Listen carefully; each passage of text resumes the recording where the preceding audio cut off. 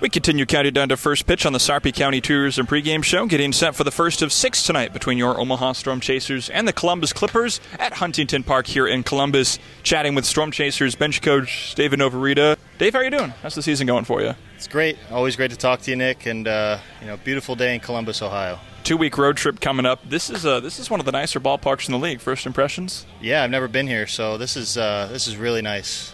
Just the whole downtown area as well, like driving the bus here and everything. It's really cool to see, and it'll be a nice week for us. I can't remember if I asked you this when I had you on the Stormcast a couple of months back, but since we're in the second half of the season, I can ask you now, do you have a favorite road city in this league? Oh, man.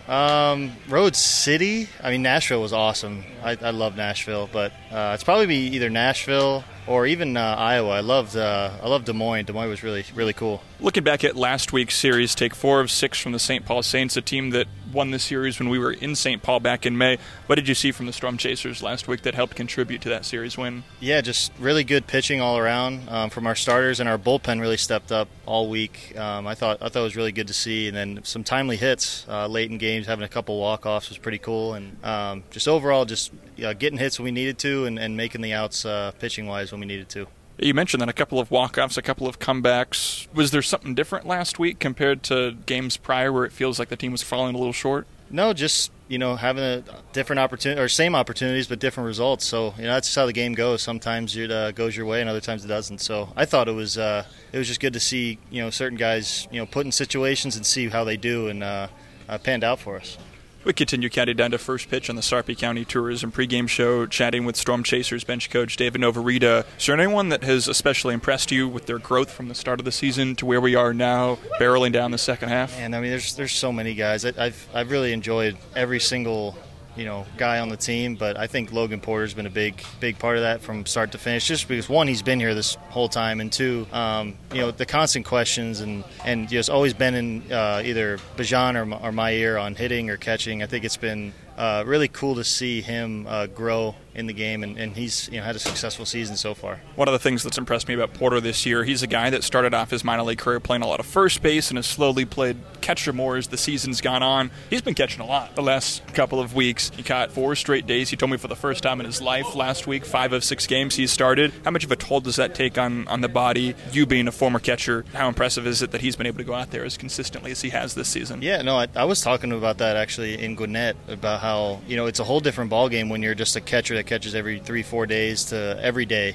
And I thought he's really done a good job of keeping his body fresh and stretching, staying healthy, and that's a huge part of it too, is being able to go and catch every night. So I've been really impressed with how smooth he's moved into that role, and he seems to enjoy it. It doesn't seem like he's tiring out or anything like that. So I've been really impressed by that. Yeah, from the conversations I've had with him, he loves catching. If he could be out there every single day, he would. And that's a part of this, right? Like, you have to have someone that wants to be there in that position consistently. That's right. No, you got to love to do it, and you almost got to be a little crazy too to be back there with that gear on, getting hit on all the time. So you learn it at a young age, or you learn it now and all that stuff, and you got to be a little crazy to do it. So that's why I thought I was a little crazy doing it as a little kid, and now I'm seeing it with Porter. So we continue counting down to first pitch on the Sarpy County Tours and Pregame show, visiting with Storm Chasers bench coach David Noworyta. You coaching third base every day this season. What have you learned about yourself and about that role? Man, it's awesome. I enjoy it so much because I feel like I'm in the game again, instead of just being in the dugout. And, certain situations. Last week was really big on staying on my toes, calling people, sending people, and I had some good calls, I had some bad ones. And through all of it, I just, it's a learning experience for me, but also it's great to talk to Jersh about it as well, with all his expertise in the field and all of his memories with all that stuff. So I kind of bend his ear with that too. I don't know how long specific moments stick with you, but is there a time that stands out this year where you sent someone and turned out well, and the run scored when maybe it couldn't have been? You were aggressive and it paid off? Well, it was funny. I was talking to Jersh about it like a couple months back. My 2 closest plays to the plate, this was like back in beginning of June, were 2 major league rehab guys. And I'm just thinking to myself, if they get hurt, I'm gone. Like, there's no way I'm never, they're going to have me over there again. And it was Nicky Lopez and Drew Waters, and both times I sent them. It was close plays at the plate, but there was no collision. They ended up getting a good slide down, and I was really impressed by them because, Major League Rehab down here, you're going to show your full effort. And they were round third, so I was like, I'm going to send them because I know they're booking it. So that was my time where I was maybe holding my breath and thinking to myself, like, well, my career's on the line right here. Yeah. So, but I just remember those 2 times.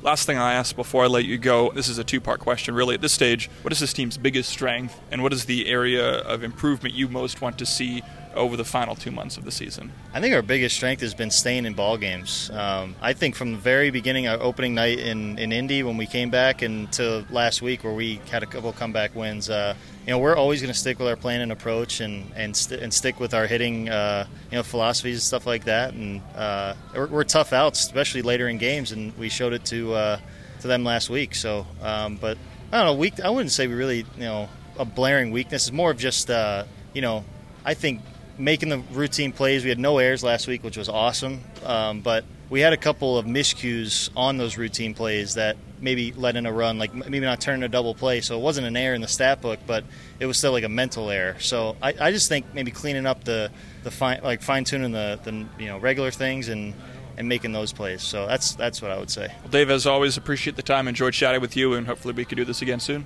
Sounds good. Thank you, Nick. We'll be back with starting lineups and first pitch after this on the Sarpy County Tourism Pregame Show.